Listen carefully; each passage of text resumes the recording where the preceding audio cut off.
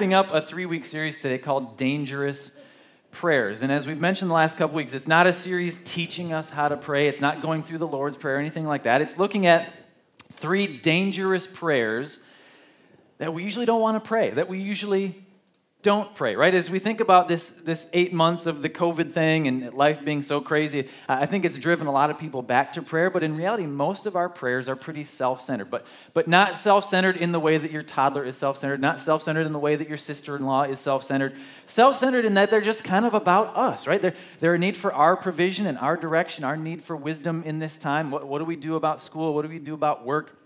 And so we ask God for help with these things, provide in this way, direct us in this way. And so they're self-centered. And these dangerous prayers are very different from that, right? These dangerous prayers, the first week we talked about praying, search me, God. Psalm 139, search me and know my heart. There's things that you already know about me, but dig in there and reveal them to me. What are my fears? What are my anxieties? What are the places in my life where I'm not fully leaning into you and trusting in you? And similarly, where's the sin in my life? Where's the sin that maybe I'm not aware of, maybe that I've been ignoring? Maybe it's sin that people have been trying to bring to my attention, that God has been trying to bring to my attention, that I just haven't done anything with. So search me, God, reveal those things, and then lead me back to your path. Lead me in the way everlasting. Lead me in the way of Jesus. And then week 2, last week, we talked about praying the prayer, very dangerous prayer, break me. Break me. Take the areas of my life that have been too much about me, that have been too much in the wrong direction, maybe that haven't even been focused enough on you, and break me of those things, God. Take me to a place where all I have left to stand on is you. But even in those moments when we are broken, sometimes God chooses to answer that dangerous prayer, or sometimes he chooses to do it even without us asking, and it feels difficult, and it hurts, and it creates pain in our lives, and it upsets the things that we enjoyed about being normal. And it takes us from something good and helps us experience something better in him. And so these are dangerous prayers. These are prayers that will change. If God steps in, if God answers the prayer in a tangible way, it will take things that we are used to, it'll take things that we're comfortable with, and mess with our lives in a very big way. So today is kind of along those same lines as we wrap up with the third dangerous prayer, because most other prayers, including to some degree week 1 and 2, search me and break me, most other prayers require a solution, right? It requires someone to step in with an answer. It requires God to step in. It requires God through someone else working on our behalf, speaking into our lives, doing something for us. Most dangerous prayers require a solution, but today's dangerous prayer says, I will be the solution. I'll be the one who goes. I'll be the one who steps in. I'll be the one who becomes an answer to someone else's prayer. I'll be the answer to someone else's need. Today's dangerous prayer is a prayer of availability.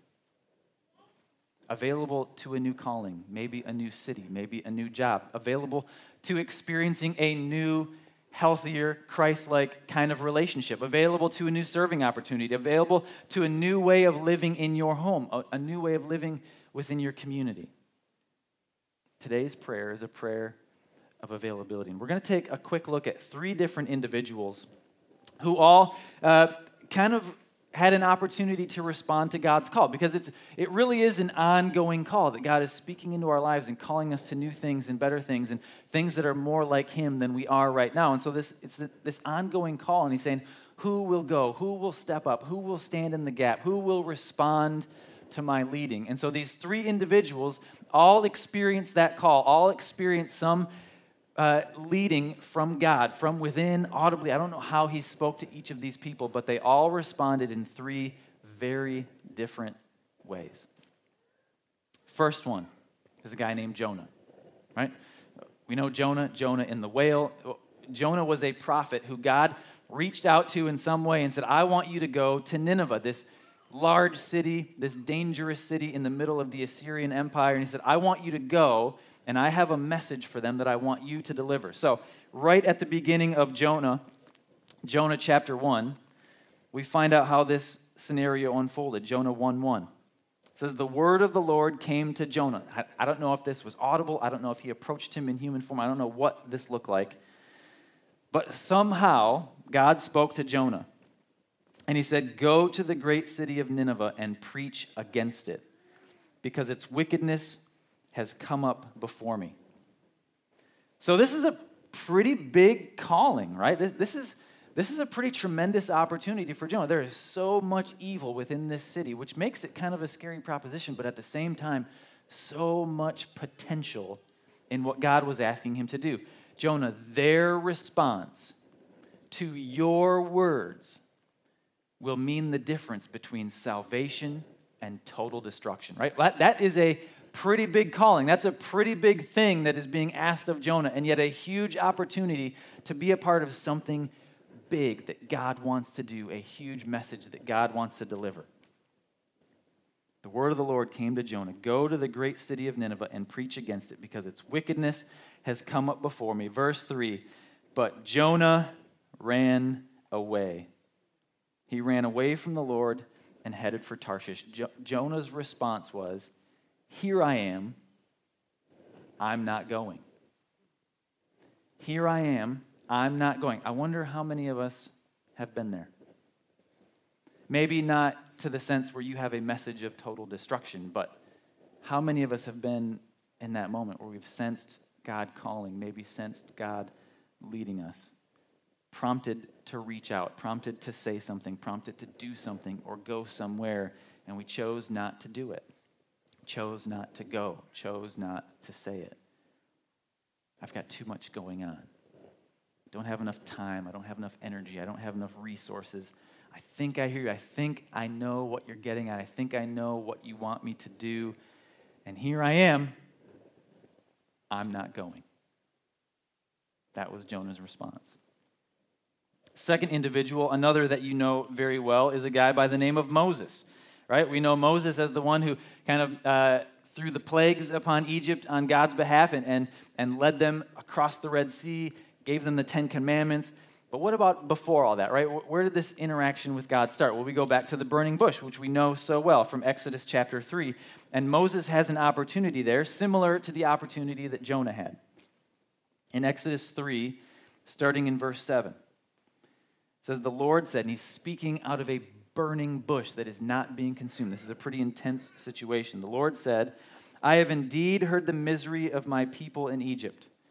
I've heard them crying out because of their slave drivers, and I am concerned about their suffering. So I have come down to rescue them from the hand of the Egyptians and to bring them up out of that land into a good and spacious land, a land flowing with milk and honey, the home of the Canaanites, Hittites, Amorites, Perizzites, Hivites, and Jebusites. And now the cry of the Israelites has reached me, and I have seen the way the Egyptians are oppressing them. So now, Moses, go. I'm sending you to Pharaoh to bring my people, the Israelites, out of Egypt." But Moses said to God, "Who am I that I should go to Pharaoh and bring the Israelites out of Egypt?" So we're talking about centuries of slavery of the Israelite people.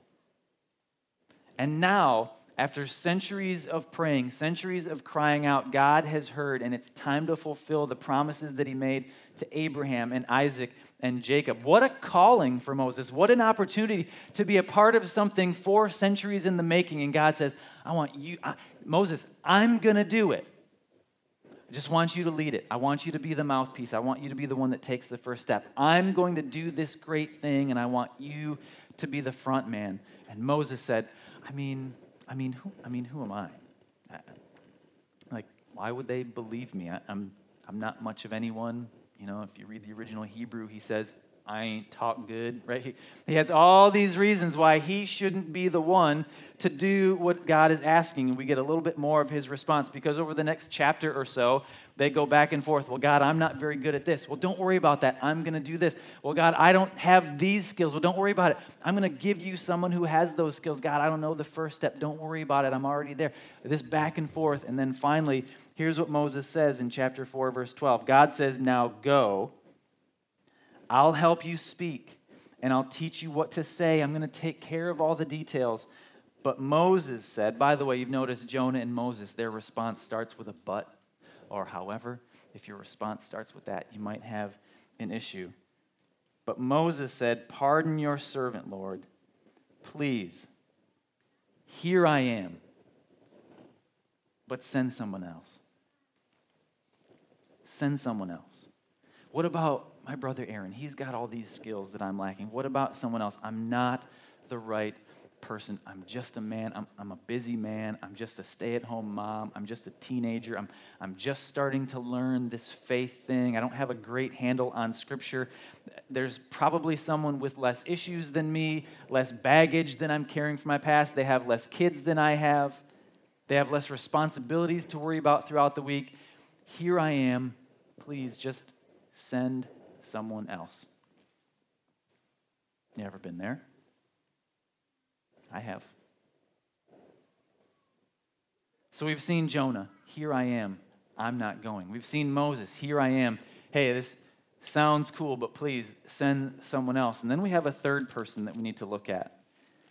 A different type of response. This is the prophet Isaiah. And a prophet was someone who would speak for God. God would give them a message and he would deliver it to the people. And oftentimes it was in the other direction where they would send a message from the people to God and express their emotions. And Isaiah comes along at a time where God was pretty tough to nail down. Right? You come through Abraham and Isaac and Jacob and all the forefathers, and God had these regular interactions with them, and it's this powerful time. And now as Isaiah is coming onto the scene, God is a little bit more distant in some ways, mostly because of the disobedience of his people. The people of Israel are going through this roller coaster ride of obedience and blessing, distancing themselves, disobedience, and experiencing a curse, oftentimes exile. And so Isaiah comes on the scene, and God reaches out looking for someone to take a message. So in Isaiah chapter 6, verse 8, Isaiah says, "Then I heard the voice of the Lord saying, 'Whom shall I send, and who will go for us?'" Again, what a calling. What an opportunity for a man like Isaiah. God needed someone to speak. God needed someone faithful. God needed someone who will step up. God has a message for his people, and he just needs a messenger. A word of prophecy, a word of encouragement, a word of conviction, a word of blessing. Someone who can go on God's behalf and say, this is what is, this is what will be. What an opportunity. What does Isaiah say right after that? He doesn't say, I'm not going. He doesn't say, send someone else. Who will go for us? And Isaiah said, here I am, send me. Here I am, send me. I don't know if he heard the audible voice of God. I don't know if he just felt it, a calling, a prompt, a move of the Spirit, a voice in his heart, a voice in his gut. I don't know if he just noticed the need. But it wasn't, here I am, let's talk about the details. Here I am, what's the pay? How much time is going to be required of me? What's step 2, 3, 4, 5? No, what Isaiah had said, he said, send me. And what he did in a very figurative way was he signed a blank check and handed it over to God. He signed an empty contract and said, fill it out however you wish. Send me.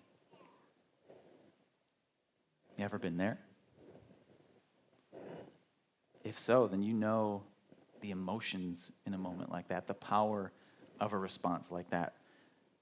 It's an amazing place to be, but how do we get there? Right? Because a great figure like Jonah wasn't there. A great figure like Moses wasn't there. And so what brought Isaiah to that place where he could respond, send me? What do we need in order to fully surrender and offer that dangerous prayer to God? Well, if we jump back a couple verses towards the beginning of chapter 6, I think we see a few things that Isaiah was experiencing that led him to this point where he was ready to say, send me. So back to the beginning of chapter 6.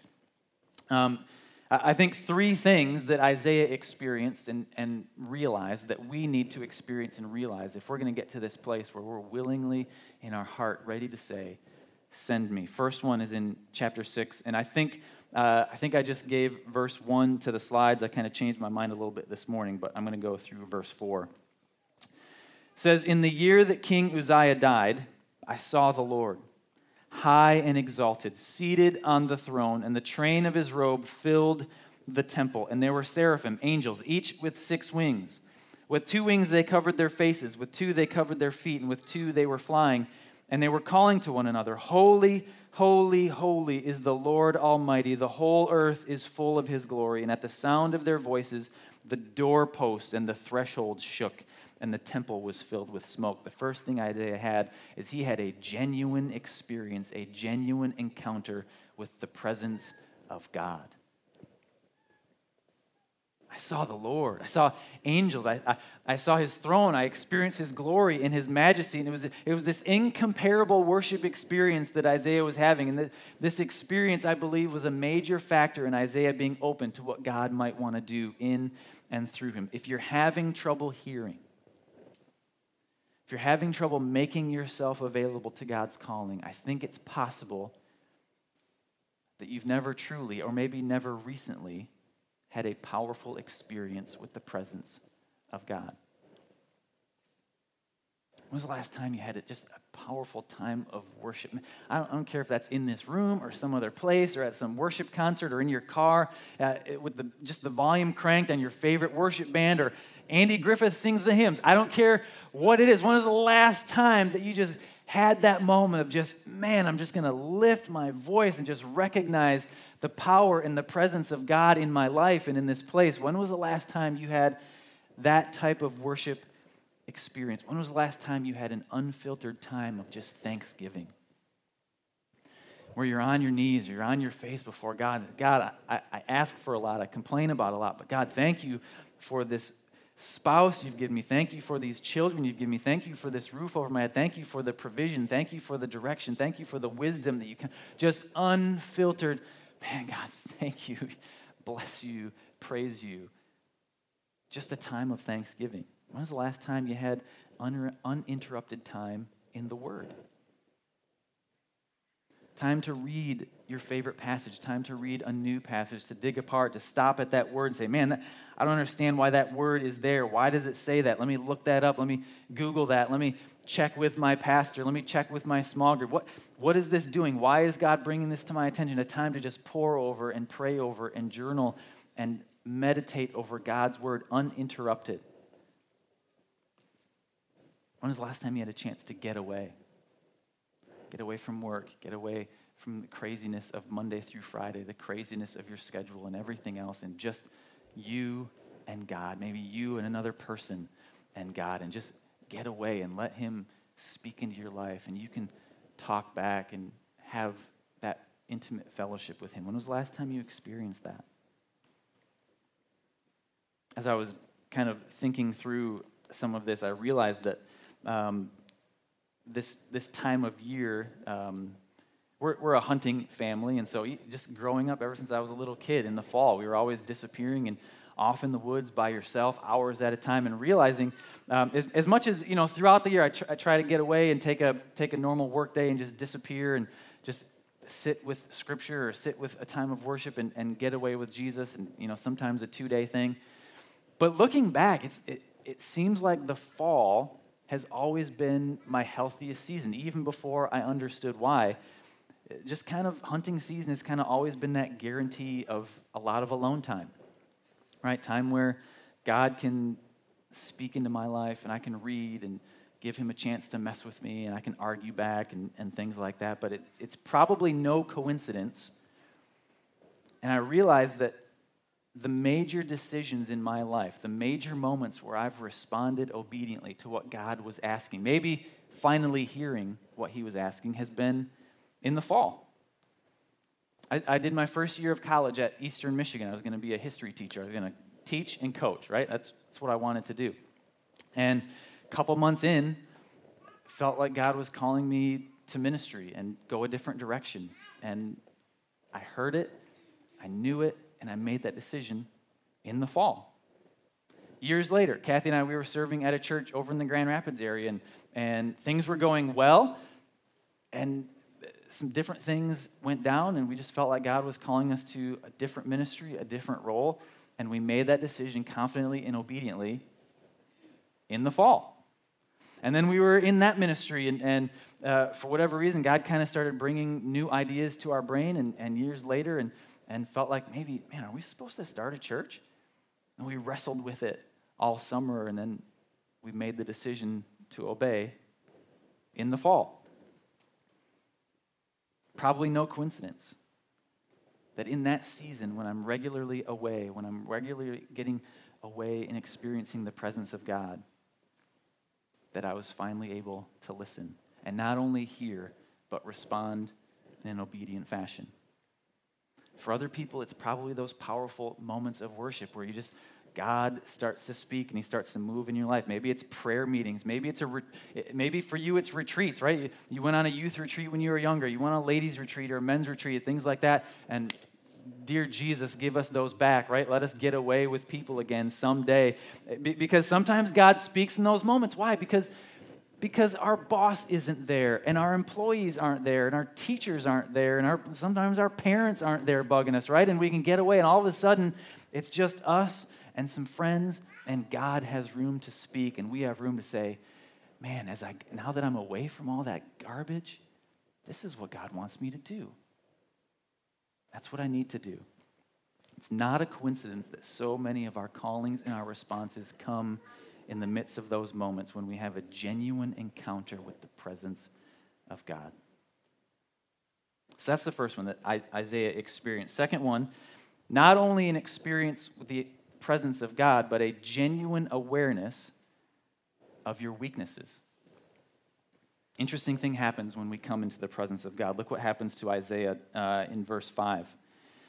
So that all of this is happening, the angels and the smoke and the things shaking. He says, "Woe to me," I cried, "I am ruined, for I am a man of unclean lips, and I live among people of unclean lips, and my eyes have seen the King, the Lord Almighty." He says, I've seen his power, I've seen his glory, I've seen his majesty, I've had this encounter, and oh my gosh, compared to what I'm seeing, compared to what I'm experiencing, I am pathetic, I am sinful, I am unworthy. I think to have a healthy, obedient response to God's leading, we have to have a proper perspective of who we are without him in our lives. It's a humility in the knowledge of who we are compared to God, where we recognize, man, God, without you, I am lost. Without you, I am nothing. But this is different than Moses and Jonah because they felt like nothing. They recognized their weaknesses and they had their insecurities, and it drove them away from what God was calling them. But this is different. This is a different recognition of weaknesses. This is a different recognition. This is a different type of humility because as he's having a genuine understanding of who he is without God, that leads to the next thing. Verses 6 and 7. He says, "Then one of the seraphim, one of the angels, flew to me with a live coal in his hands, which he had taken with tongs from the altar. And he said, with it, he touched my mouth and said, 'See, this has touched your lips. Your guilt is taken away and your sin atoned for.'" In the midst of a genuine experience with God, in the midst of recognizing who we are in our lowly state in his presence, we also find a genuine understanding of God's grace. On my own, it's not enough. I'm sinful. I'm weak. But God, you've taken care of all that. You've taken your grace and you've put it on me. You've taken your righteousness and you've accredited it to me.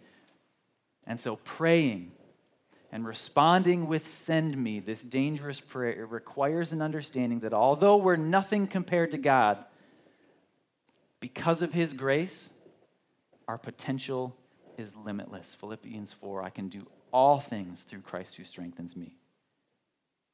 Our sin, our failures, our weaknesses that we recognize in response to God, they're taken away. I don't bring anything to the table because Jesus brings everything to the table.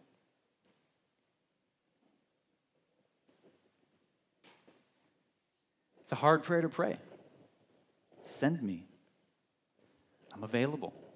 I'm ready. Where do you want me to go? Who do you want me to be? What do you want me to do?